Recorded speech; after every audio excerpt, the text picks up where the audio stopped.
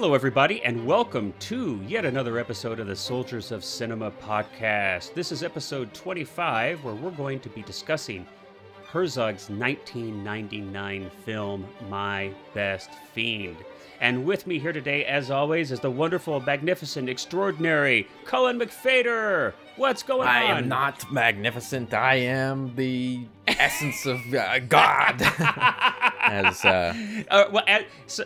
Exactly. Everybody out there, just as a heads up, Cullen and I are going to do this episode here today. I'll be playing Herzog. Cullen's going to be playing Kinski, and we're going to mirror that violent, turbulent relationship. Watch out for the profanities I'd be using. No. But in all reality, it's funny to think what it might have been like, the two of them in a room together. But we're going to be discussing this film, My Best Fiend, and it is about the working relationship between Herzog and Klaus Kinski. They made 5 films together over the course of their working relationship, some of which are considered, probably, I think most people would agree, some of Herzog's greatest films. We have Gary, Wrath of God in 72, Nosferatu the Vampire in 78, Wojciech in 78, Fitzcarraldo in 82, one of my personal favorites, and Cobra Verde in 87. They worked a lot together, and I think their working relationship is, the stories have reached epic proportions, right? Mm-hmm. This profoundly turbulent, violent, threatening each other's lives, but then, in the next breath, making extraordinary movie magic together. I mean, and claiming that each other were, brilliant in their own right. Right. It was brilliant insane. One moment. It was like a married couple. Like it was a weird, but the worst extreme. Thank God I'm not that way with my wife. Yeah. I wouldn't be able to handle that, But in the sense that there's this love hate, this extreme passion between the two of them, and it's a really interesting topic to discuss. And this is why Herzog decided to make a film about it.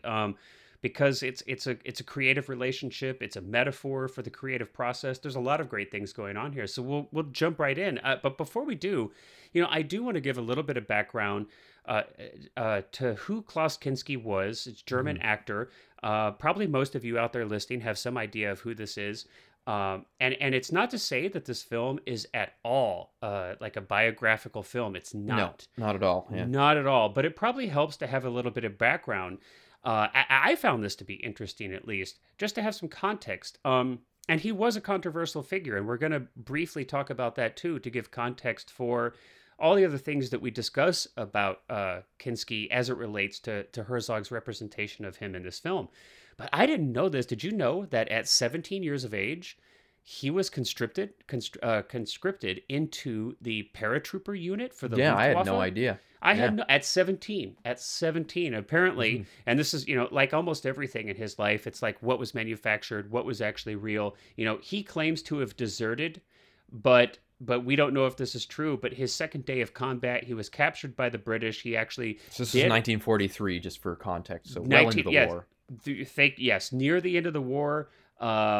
And he was actually captured by the British, and I think he ended up spending, a year plus some time as a POW by being held by the British. But that's actually where he began acting, from what I can understand, which is pretty interesting. And in prison it says, And I had read too that in 1950 he had actually did a stint in a psychiatric hospital. And that I guess there was a theatrical sponsor, but some kind of peer or teacher or mentor. He actually tried to strangle her. I'd never heard this story before, but that he was actually given like a preliminary diagnosis of schizophrenia. So I don't know if that's, if that's actually something he suffered from.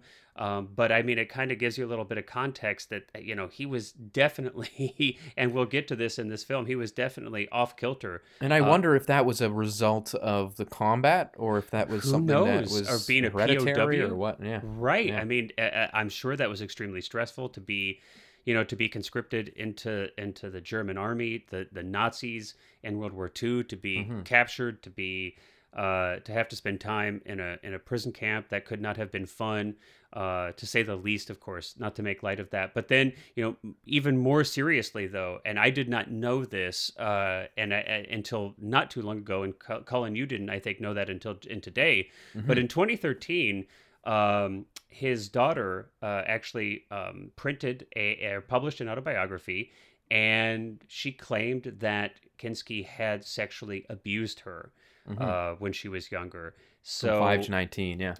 which is obviously horrific. And so, Herzog did not know about this when his film was released in '99. I actually looked, and I couldn't find any, and it doesn't mean there isn't any, but I could not find any public statements of Herzog's about this after this information was available. I haven't seen any comments, so I don't know if he's ever publicly commented. But it's important, I think, to kind of have this context. I think a lot of people, it's a challenging situation. A lot of people see him as a gifted actor, but I think it's important to kind of represent the fullness of who he might have been. So I just thought that would be kind of an interesting thing to kind of present to people. But let's jump into the movie then. It's like we said, it's not a biographical film.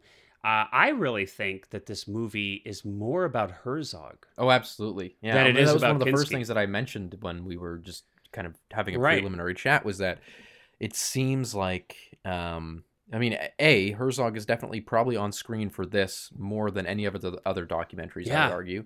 And B, it seems like Herzog almost took a step back from like full-on directing scenes and allowed his crew to have more kind of freedom with how they chose to shoot it, so that he would, because of the fact that he was a subject of this movie as well, Right. that he would almost kind of eliminate that bias to shoot. But there are moments in this that we'll get into where there is definitely this moment, because of course Kinski is not alive at the time of making this movie, where you kind of have Herzog's word against Kinski's, and Herzog, of course, has the last word. And it's really interesting to see moments like that where there's certainly things that they disagree on. Yeah. There's moments, and I mean like moments of historical accuracy between the two of them, where they give different accounts. And of course, the ones that we hear in this movie are of course Herzog's. Yeah. It's almost like a lawyer or a judge kind of acquitting themselves from a It's an interesting way to look case, at it. Yeah. because there's like a personal bias involved. But Well- but again, there is certainly still that perhaps unconscious bias in the movie. Right. Well, I think it's certainly Herzog's perspective on Yes, yeah. on it. It's Herzog's perspective that's kind of that definitely involves Kinski and their relationship, but obviously, and we have Herzog talking a lot about his relationship with Kinski. We have Herzog telling us story after story. We're going to get into some of those specifically. And clearly, Herzog is a master storyteller. And we already know this behind the camera, right? But when you look at Herzog in this film, I mean, there are uninterrupted takes that are 2, 3, 4, 5 minutes long, right? Single cuts where, I mean, he's masterfully telling these stories. And I don't know, Vivid detail, yeah. vivid detail, and they're totally compelling. It's totally And the funniest thing is that captivating. when he tells these stories, he's captivating even the people that were there. Like, Right. you'll watch some stories where he's telling stories sitting beside or standing with the Yes. people that were actually present. Yeah. And but it also, to me, makes me wonder again, what is factually true in this movie and what is kind of the more Always. exaggerated truth, because Always. Yeah. I almost feel like a lot of the times when those people that were there or kind of listening to Herzog tell this story, perhaps they're thinking in their head like, well, I don't quite remember it that way, but and that like there's kind of a funny expression on some people's faces sometimes, which is really interesting to me, because again, we've discussed numerous times in this podcast the idea of, what is true may not be what is factual, And what is that feels factual doesn't especially necessarily. in Yeah. storytelling. Right. And we so- know that Herzog is much more, I mean, he is overwhelmingly concerned with an ecstatic truth, as he would call it, as opposed to Yeah. an accountant's facts. Yeah. So I almost always, I go into all of Herzog's films fully recognizing that, he's a storyteller. He tells stories to effect. I'm almost certain that he's exaggerating. He's, kind of compiling and synthesizing, and he's, I do think he's genuinely shooting for what he believes the real heart of the truth of the thing to be, as opposed to what would have been an objective truth. And it's interesting. And it's interesting. I mean, you mentioned this right off the bat. Kinski's not here. He died. When did he die? I think it 91, was 91. So he, he died 8 years before the making of this film. So although Herzog is using footage of Kinski, of course, he is the one in the driver's seat. He gets to pick the footage that he's choosing the footage. But to be fair, I mean, I think he shows Kinski at some of his worst, at least the worst as it was known at that time.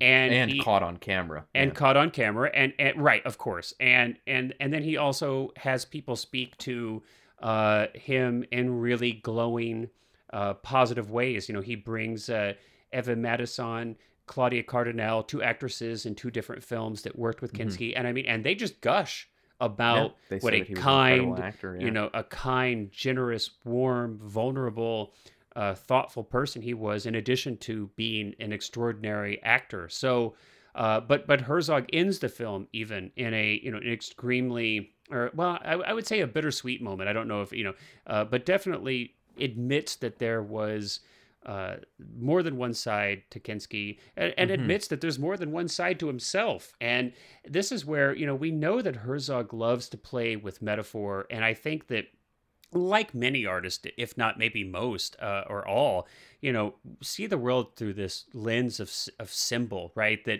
That everything could be a symbol or a metaphor for something else. And, we hear Herzog talk about this constantly. Whether it's Fitzcarraldo and the ship over the mountain, I mean, the reason that these things are important to him is because they're metaphors for something.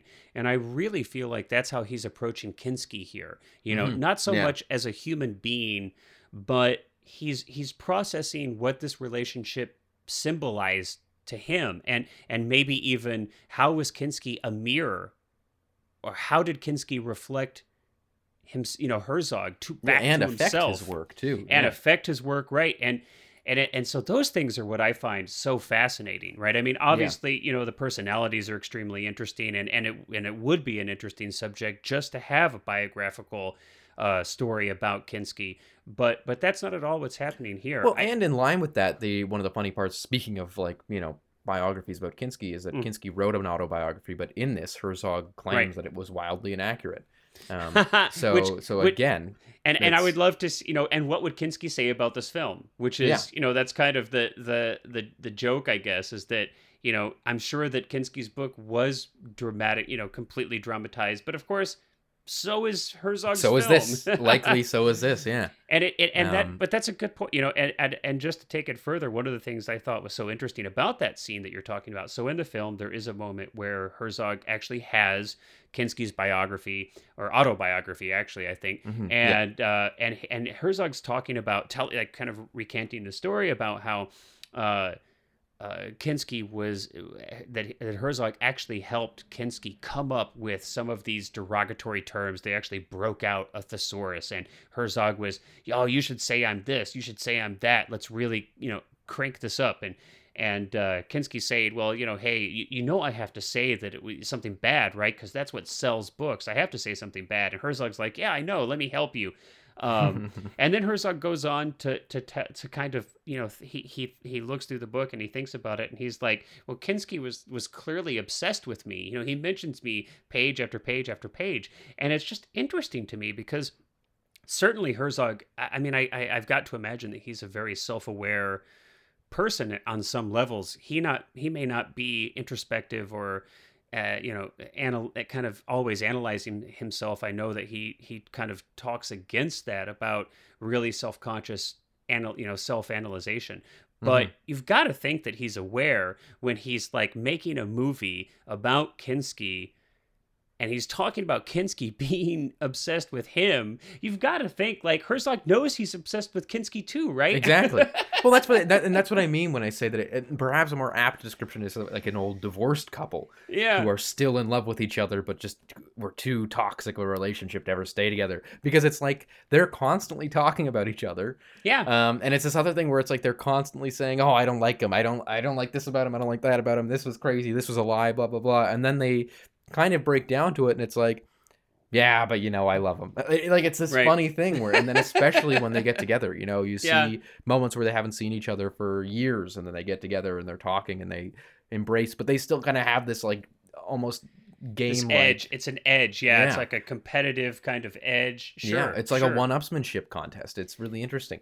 Um, And there's so many. There's some things in here that we found hilarious in this movie that Herzog intentionally chose to put in, Yeah. but that kind of go against a lot of the things that Herzog has said. And one of those things is there's a moment in this movie. It's not a big moment, but it's something Yeah. that we both caught. Which one There's you're a gonna? moment in this movie where they show footage from Fitzcarraldo of Ah. the ship. Yes. Yes. And Yes. Let's set this up. Set this yeah, up. so Herzog has gone on record a lot of times saying that Yep. everything in Fitzcarraldo is real. There's not a Mhm. single special effect in it. There's Yep. not a single, Yep. everything that you see was really done. The ship going down the river and breaking against the bank and all that. Yeah. It was a full size ship all the time, and it certainly was a full size ship that they sent down. No but question. there's this one shot that we found in this movie In that this both of film. us separately Yep. just came across and kind of made a mental note of. Where it's very clearly a miniature. It's filmed Yes. very much obviously in slow motion. Yep. There's like water droplets bouncing off the ship that Yep. are clearly too We- small to have been We rapids. both noticed. Yep. We both and it noticed. looks, even the ship, I've got the shot up right now, and even the ship looks like a miniature version of the big ship. Like the Yes. details just kind of aren't there on a full scale. Right.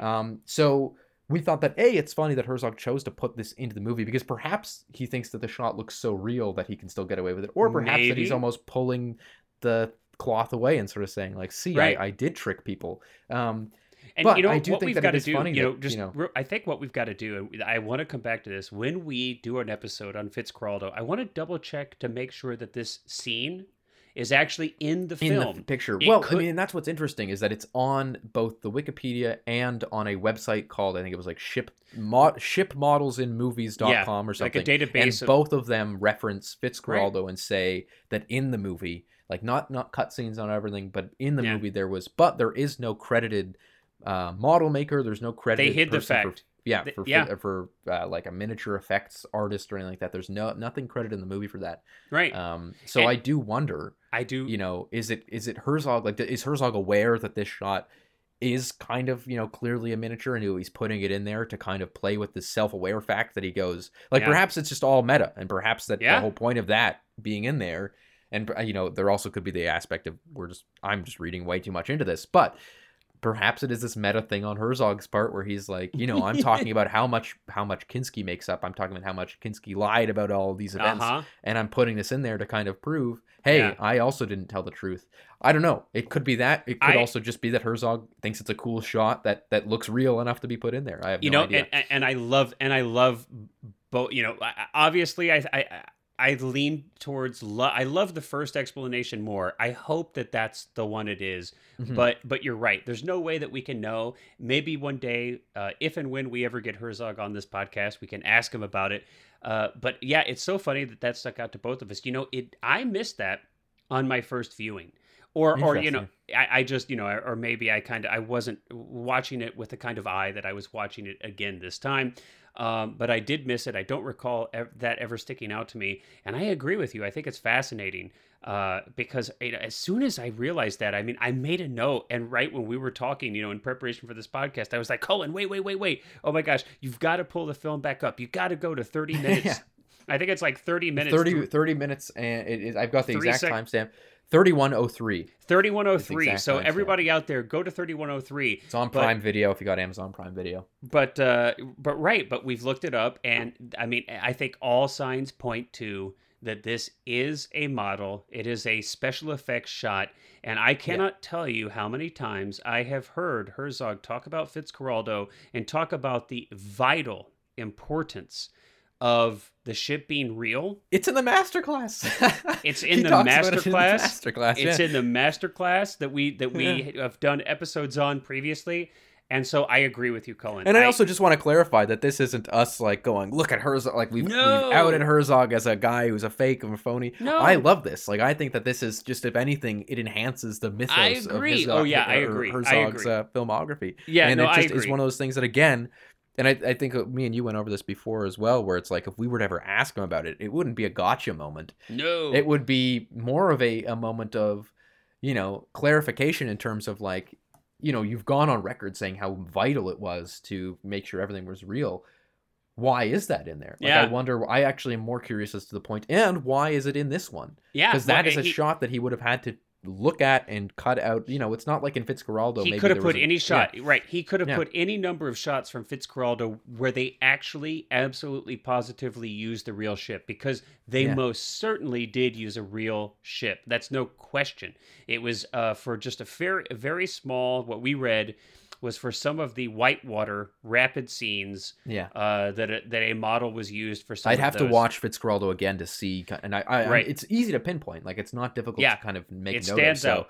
It stands out. Yeah. But no, So- I just think it's interesting that in this movie, where it is so much about Yeah. these two almost opposite sides of the same coin, Mhm. telling different stories about the same events, telling Yeah. or having different impressions of who was, even the moment when Herzog says, That's our next podcast. let's throw That's Hitchcock our next in here. That's our next podcast. We'll do Hitchcock. But yeah. but Herzog says, Kinski thought that I was insane and said that I was insane, but I'm not insane in the clinical sense. I'm very sane in the clinical sense. Yeah, And it's like this funny little bit but Yep. then Herzog, of course, goes on to, I don't think Herzog ever actually explicitly says that Kinski was insane or psychopathic or anything, but he does mention, allude to his I derangement. can't remember. He might. He yeah. might. I don't think it's ever explicitly said. Not medically. I don't know yeah. that he never goes so far as to say like he is medically, he's clinically insane. Yeah. But I think he says just about everything else under the book. Well, and I agree. I think it's interesting. And you're right. I mean, because of the context of Herzog is always. I mean, look, he's probably, I can hardly think of another director except for maybe somebody like Kevin Smith, and that's obviously a very radically different type of director. But I can't think of hardly any director who talks about their work as much as Herzog talks about his work. And Yeah. I mean, let's think about it. This is a movie where Herzog he's made a movie about making movies.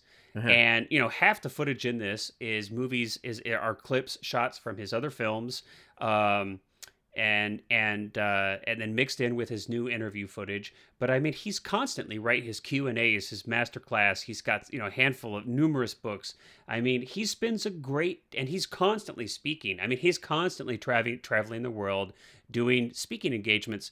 If you go on YouTube, if you go almost anywhere and you just type in Herzog interview, I mean, you could fill the next month listening to Herzog talk about his films. So, I mean, and that's definitely a part of his whole kind of, you have to take all of that into consideration. It's all kind of a part of one.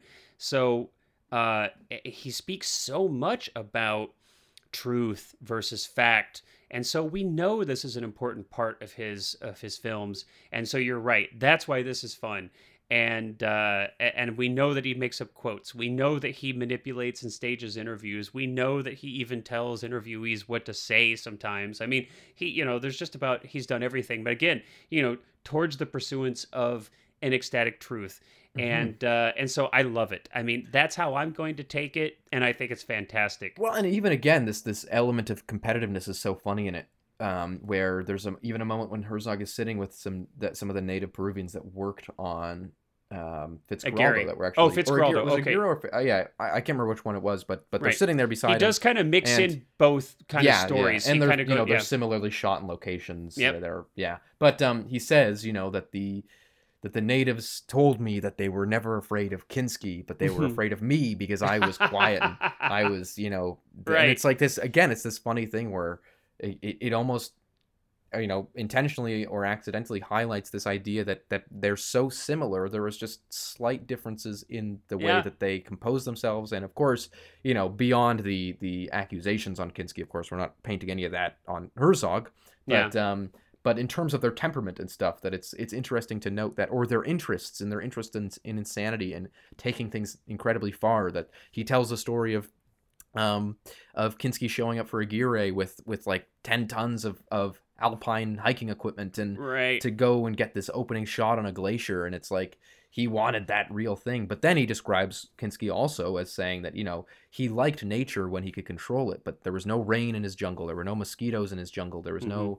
And speaking of the jungle too, that it's a really interesting element where it's like, again, that this, you kind of get this double-sided coin where he says that Kinski never wandered more than 100 feet into the jungle. He wouldn't go in, and when he did, he brought a photographer to make sure that he captured this moment of him entering the jungle. And that Herzog, on the other hand, does talk about the jungle or the jungle, and in a way of saying that it's something that he feared, that he loathed, he didn't love it, and it was uncomfortable, but he also saw it as this great, incredible like temperament for chaos and murder. And I mentioned this earlier in our conversation, but I almost take it as like it's almost Herzog's, like the jungle is almost Herzog's metaphor for filmmaking. Yeah. Where he is like afraid of it, and he doesn't like the challenges. And when I say doesn't like, he almost secretly loves. Like he almost, it's like this, it's like an addiction. It's this, it's this dangerous drug for him. That which nourishes also destroys. And and that, of course, and that's, I think you're getting really close to what the sense that I kind of get from this film is that's kind of what Kinski is representing. Yeah. That's all of the parts of a whole of, whether that's the jungle, which Herzog continues to go back to. It's, he constantly shoots in extremely difficult and challenging locations. Whether it's Antarctica or the Amazon, he's working with extremely difficult people. Now, I haven't heard any stories of Herzog working with extremely difficult people outside of Kinski. So obviously he can operate without having to have such a loose cannon on set. But, certainly some of his greater films were made with Kinski, and he sought this person out. He knew how difficult it was to shoot with, and he still shot with him for 5 films. That's a lot of time. It's important to note, too, that it's not like Aguirre was the only issue that where Herzog had issues with Kinski, that it was continuous. Like it wasn't, it wasn't a situation where it was like, okay, we had to work through our strife in Aguirre, and then the next ones were great, and we understood each other. No, they never did. Herzog says that even in Fitzcarraldo, that it was like, I think he says the last 2 days or something were the only times when Kinski seemed to sort of get his bearings together. They finished the movie, and that was it. And then, but on a very opposite note, in Cobra Verde, which actually was based on the Chatwin book, so kind of a little bit of a connection there. Yeah. That Kinski was so focused on directing his own movie and creating his own movie that there was this, Herzog describes it as this alien presence over Kinski that ruined his performance in the last few days of shooting, that he was so focused on this next movie, and that Herzog kind of cites that as the reason they never worked together again, despite Cobra Verde being in 1987 and there being, a few more years for them to work together, at least, because Kinski died in 1991, so there was certainly time for them to have made another movie, but considering they made 2 movies together in 1 year. But yeah, that was it. And I also, I ran this by, again, not to speculate or not to put words in Herzog's mouth or anything like that, but I would find it interesting to know if Herzog was almost like jaded and kind of personally hurt by the fact that Kinski was going off to kind of make his own thing, and it's kind of like he wanted Herzog to direct that film. Yeah, and he was Herzog. Yeah, and Herzog read the script and said this is unshootable, which perhaps it was, because it didn't do very well. It wasn't. It's not considered a very good movie. Yeah. So perhaps Herzog was correct in that.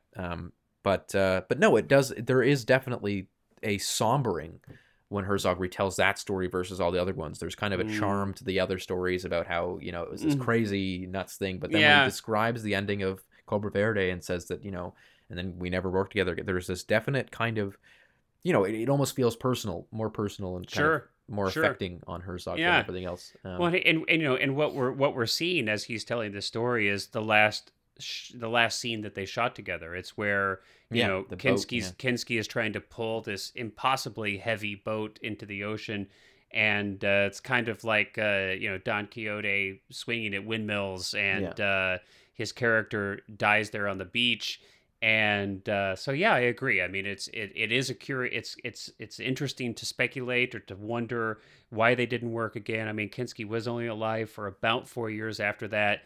But like you said, they had made 2 films in 1 year at one point. So, and I think it's 78. So, certainly they could have made another film, but who knows? As we get older too, we're willing to put up with less and less crap. That's a good point too. At least I know I am, right? It's like, and Herzog would have been, I guess, in his late 40s when doing Right. Cobra Verde. So Right, I yeah, think there he was in certainly his- could just be a level of matureness that he was just kind of like, all right, You're just tired. I'm done Yeah. with this. Yeah, I'm done with this. Yeah. And I also think it's because it's also not a situation where Kinski was only like this with Herzog. There's the famous story of him and getting offered the part for Tote in Raiders of the Lost Ark. Right. And then he responded to Spielberg by saying, this is an actual quote, this script is a yawn-making, boring pile of shit and moronically shitty. So, of course, I love Raiders. Raiders is a great movie. Me too. But I me do too. think it's hilarious that, he was certainly not one to mince words. Yeah. And so Well, it wasn't to say, I can't, honestly, I almost wish he did take that role just to hear and see how differently the production of Raiders would have gone with Kinski there. I mean, I don't Raiders even know was if he would have famously survived. perfect. Yeah, I mean, I don't yeah. even know if Spielberg would have put up with that. No, crap. I know. Raiders was a famously really well done production, like that. There were very Smooth, few issues. smooth, that it was yeah. really smooth, under budget, under schedule. Or ahead of schedule. So I wonder if Kinski was there, what that difference would have made in that movie. Kind of hilarious. It's a fun thing to think about, no question. The original performance, and I forget the actor's name, did an extraordinary job, by the way. But who's an is American? He wasn't even a German. That played him, but it is a super fun thing to think about. And just to go back a little bit to this, I mean, well, actually, you know what? I actually want to bring up something different. I want to talk because this is something that I think about, as I watch this film. And as I, hear the stories, not just, from Herzog telling them here in this film, but, they're throughout. I mean, it's like so part and parcel to the mythology of Herzog as a director. How difficult it was to work with Kinski and how violent that relationship was. I can't help but to think, and I'm curious to have a conversation with you about this and see what you think. What would that mean for today? And what would that mean for us, for you and I, personally as filmmakers? I think, obviously, we're in 2021 right now. We have gone through like the Me Too movement. Yeah. There have been a lot more accountability on sets. A lot more accountability on and sets. just in businesses in general. And just right. And absolutely appropriately so. Yeah. Where, a much needed. A lot of people, whatever the kind of abuse it is that, and especially on film sets, where there's often huge, discrepancies in power potentially between, gatekeepers and, people who are desperate for work. But, what do you think? So, here we have, Herzog, Kinski, he's screaming and yelling at other crew. He's disrespectful to numerous people on set.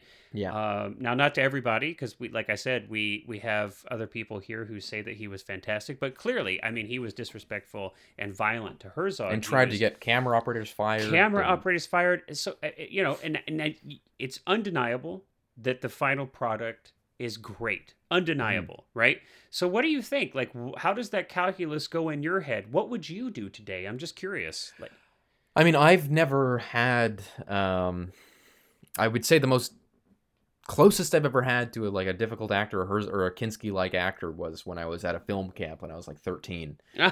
I have to stop you. Okay, I'm so sorry. But hold on for a minute. Just hold on for a minute. Hold on. Oh my gosh. Okay, wait. I need to draw this out. So let's imagine a 13-year-old Cullen. So this is just back when I also spoke like Herzog all the time too. This is just 2 years ago for you. So yeah, exactly. No. Sorry, I'm so sorry. So it's like, so you're 13, and when you're 13, what is that, like sixth grade? Is that about sixth grade? Something. The seventh. I would have been going into, or might have just finished seventh grade. So you're middle school. You're middle school. So here's what I'm imagining. I'm just imagining like Director Cullen. You've got your megaphone. You've got your you're like directors. Little Spielberg is what they used to call me.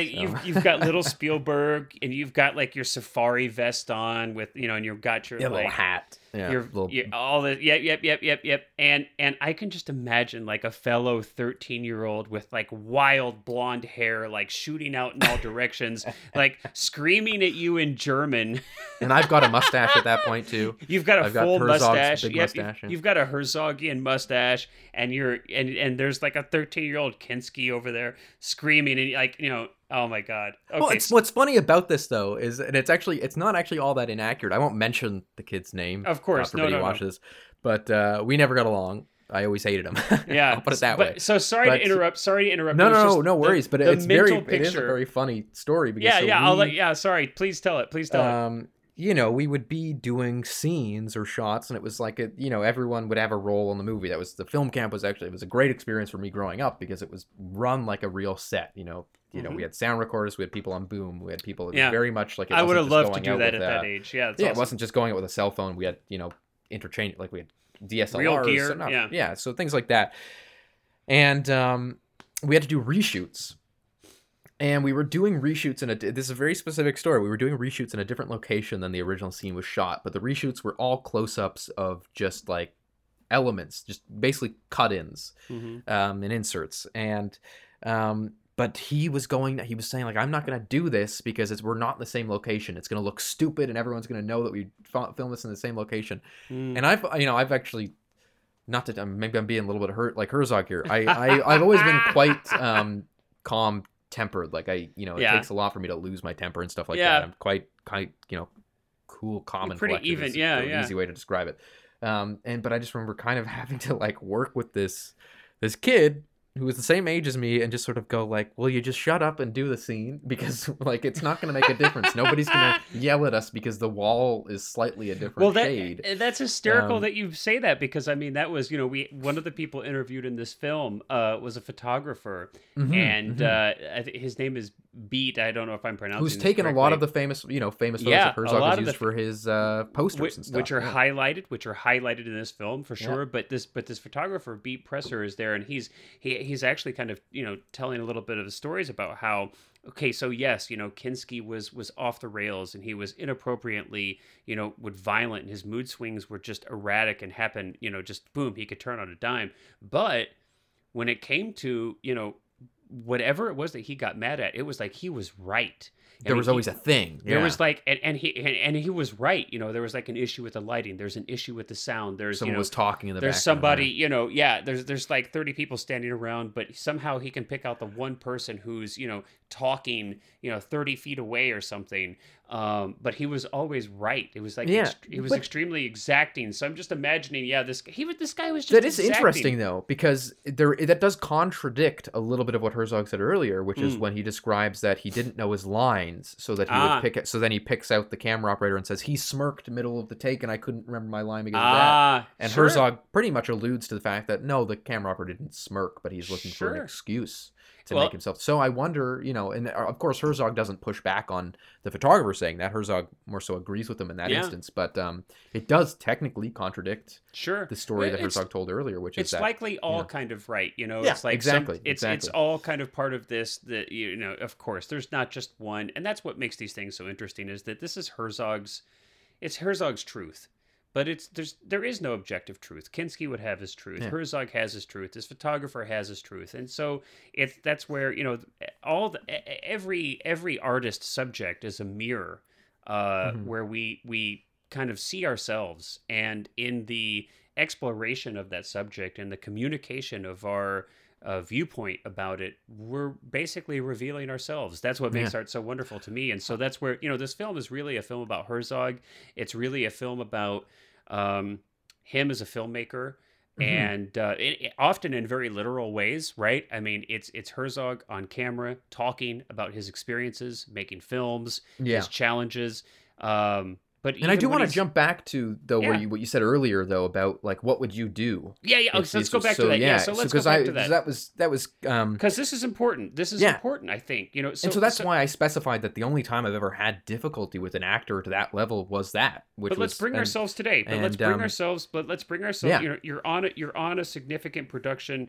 Let's say like something like this happens. I mean, would you make the trade off? And I don't think I would. Should I really. I guess the easiest way to put it is that I have a very low tolerance for bullshit. And clearly Herzog doesn't. Clearly Herzog was able to put up with a lot to get his movie made. But no, I would. if I was Herzog um, and my lead actor in the middle of the Peruvian Amazon decided that he was going to walk off set, I wouldn't have been like, I'm going to kill you. I would have been like, okay, go. Yeah. Scripts changed. Your character died. Fell in the water, and that's the story. And then Fell now in the we're water. And so like, and I know that sounds ridiculous. It sounds like you couldn't. No, but rewrite, I understand. But you wouldn't put up with it, is what you're saying. You'd no, find I would work say around go. Yeah. I don't need that. And it was the same thing then when I was doing that thing when I was 13, where I was like, I was ready to be like, I only need your hands. You can go. I can fill in for your hands. Sure. So it was very like I really don't have. I mean, you're an international I have a lot of model anyway. Yeah, so exactly. That's these beautiful nails don't. They have got not a lot of work through COVID, but no, I think it's interesting that that Herzog did put up with that, and I wonder if Herzog would put up with it with other people, or if it was just or if he would do it now. Because there is certainly a specialty. I know we I want to kind of talk a little bit about in relation to this. Fitzcarraldo originally, of course, was starring Jason Robards and Mick Jagger and of Mick the Jagger, Rolling Stones. Yeah, and neither of them could. Continue Jason the movie, got sick. so they had to. Robards got sick. Yeah, they had to scrap the, and so Mick Jagger's character was just scrapped entirely, taken out of the movie. Which is interesting to note that Herzog. So I am a Rolling Stones fan. So for anybody who's a Rolling Stones fan out there, it's interesting to note that at least according to Herzog, he did not replace Mick Jagger because he felt like his performance was outstanding, and that he was unable to replace that character with another actor. And Mick had to bail out because of scheduling conflicts. There was either recording or touring going on. And of course, when Robards got sick... I think it was a tour. I think it was they were going on a tour, Yeah, likely going on a tour. And but they shot, as far as I understand, I mean, like maybe 2/3 or... I mean, they shot... Yeah, they shot a lot of it. Yeah. And then, but then Herzog... So then at that point, Herzog says that he was looking at other actors and even... So John... Or, what's his name? I love Why am I forgetting his name? What's his name is great actor of what's his name? Jack Nicholson. John Nicholson. Why was I thinking John Nicholson? Jack Nicholson. I've met Jack Nicholson too. Jack Nicholson's very, very little known brother, John. In fact, Jack Nicholson was the actor I was dealing with when I was 13. But whoa, that's amazing. You look at and Herzog. So he was says 60. That, so you were 13, yes, and you were directing. You were directing with a 60-year-old Jack. Because isn't he like 85 now? I mean, he's got to be quite old. Yeah. But Herzog even considered doing it himself and playing Fitzcarraldo himself. But eventually Kinski was like, I knew that I was supposed to play it. But you look at the point of my long ramblings here.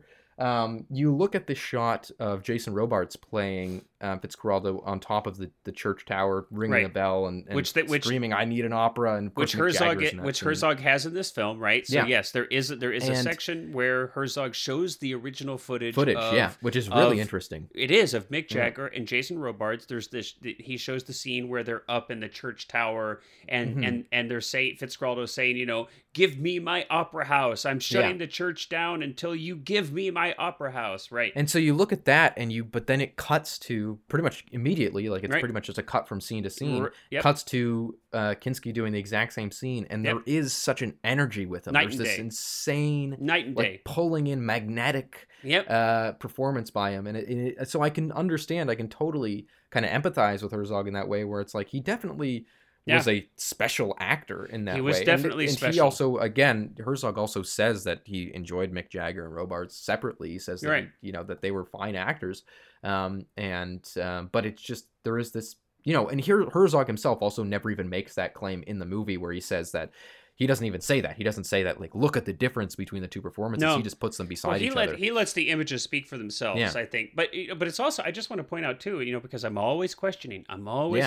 Right? It is entirely feasible. And frankly, I would do this if I were the filmmaker. Yeah. It's entirely feasible that Herzog took the worst take of Robards to emphasize the contrast between the take from the finished film of Kinski.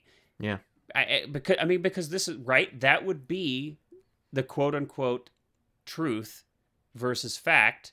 The truth is Kinski was the only one for the job, and the fates proved it.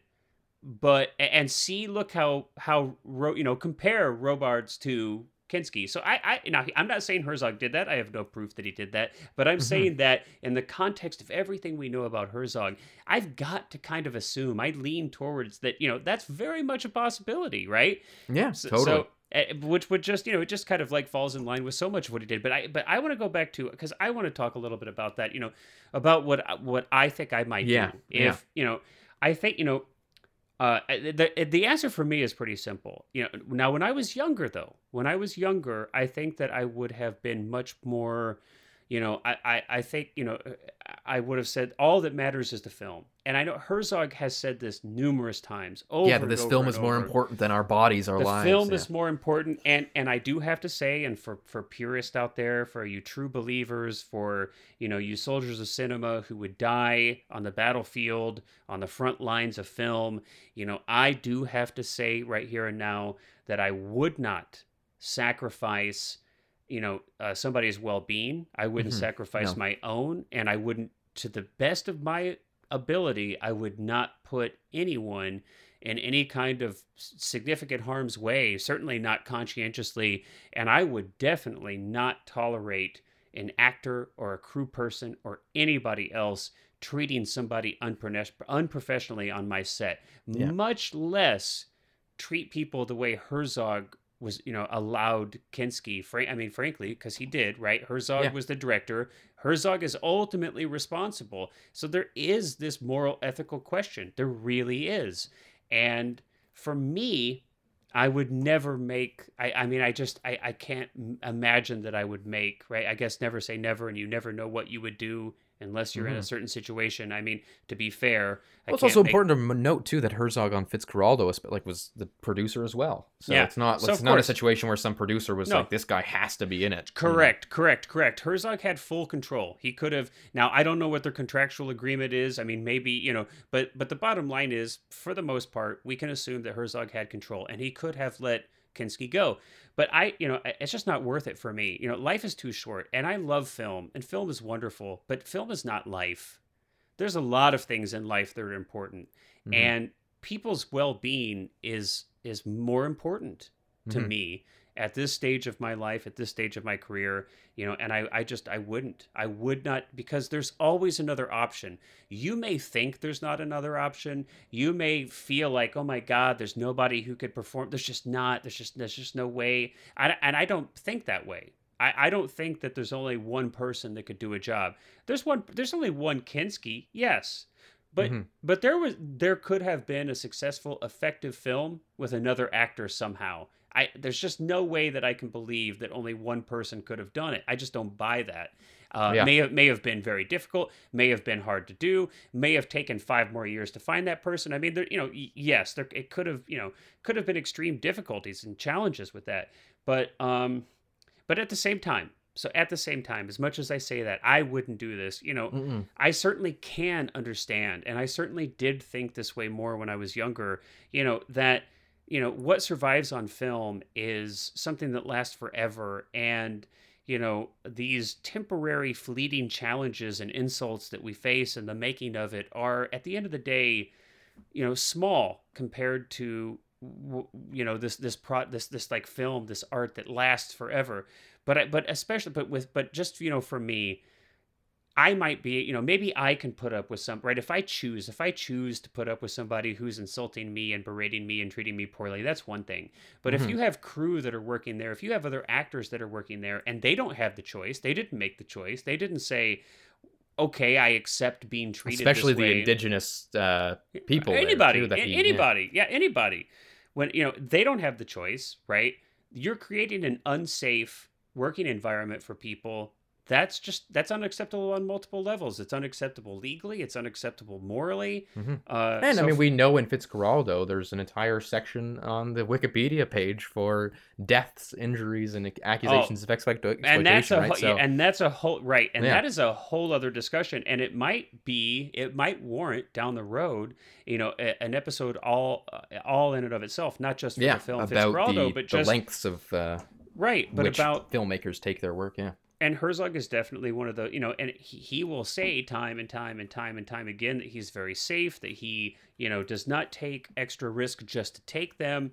And I certainly think that he believes that, and I think that in some ways that's true. But I think that his philosophy of filmmaking doesn't leave him a lot of choices when it comes to things, right? Yeah. So in his mind, he's kind of like, well, I have to make the film, and I can't find anybody else to make it than Kinski, so I will make it with Kinski. So that's kind of the calculus that goes on. He's like, well, it's vital for me to pull a ship over a mountain, so.